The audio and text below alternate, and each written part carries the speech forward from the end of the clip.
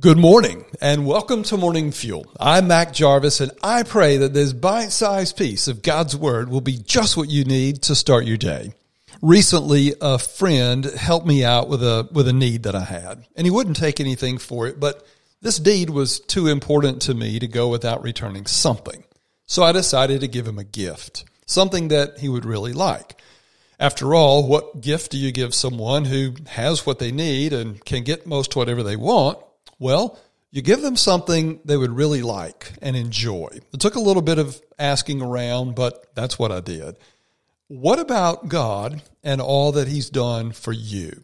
What does God want in return from you? How do you give a gift to God, a God who literally has all that He needs, and what would that gift be? What God wants in return is that we live our lives for Him. That the way we live out or live back the life He has given us and all the blessings is His desired gift from us back to Him. A life lived for God, a life lived to God is our most acceptable gift to Him. How well are you giving your life gift to God? What does He think of the gift that you're giving Him? It's worth considering. God has given us so much, even when things are difficult, even when they're awful. God's blessings in our lives are so many. You should pause for a moment this morning. In fact, do it on a regular basis and consider all that God has given you and just thank Him for it. Our lives and all that's in them are genuinely gifts from God. In His parable of the talents, the story in Matthew 25 that Jesus told of 3 stewards who were given 5, 2, and 1 talents respectively to manage until the master returned is a clear picture of this idea of being stewards or managers of the lives that God has given us until Jesus comes back.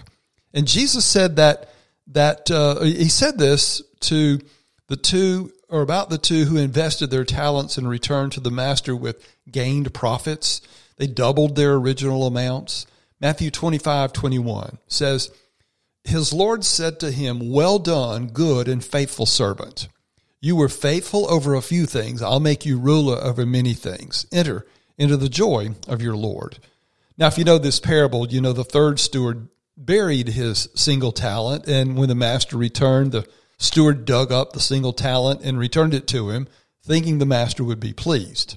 It had made no gain. And the master was harsh on him, called him lazy, wicked, and took his single talent away from him and gave it to one of the other stewards. But listen again to Jesus' commendation to the 2 faithful stewards. Well done, He says. Jesus is pleased that they invested what He gave them so that when He returned, there was profit. They gave Him back more and better than they started with, and that pleased the Lord. Well done, good and faithful servant. Jesus is communicating His knowledge of their faithfulness to Him. He knows that the way we're living our lives is for Him or for ourselves.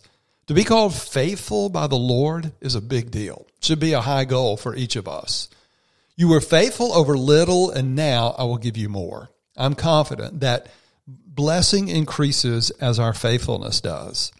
And then enter into the joy of the Lord. This is kingdom life.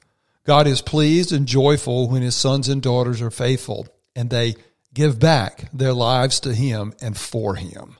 I want to pray that kind of kingdom living for you. Heavenly Father, thank You for these lives that You've given us and all that's in them.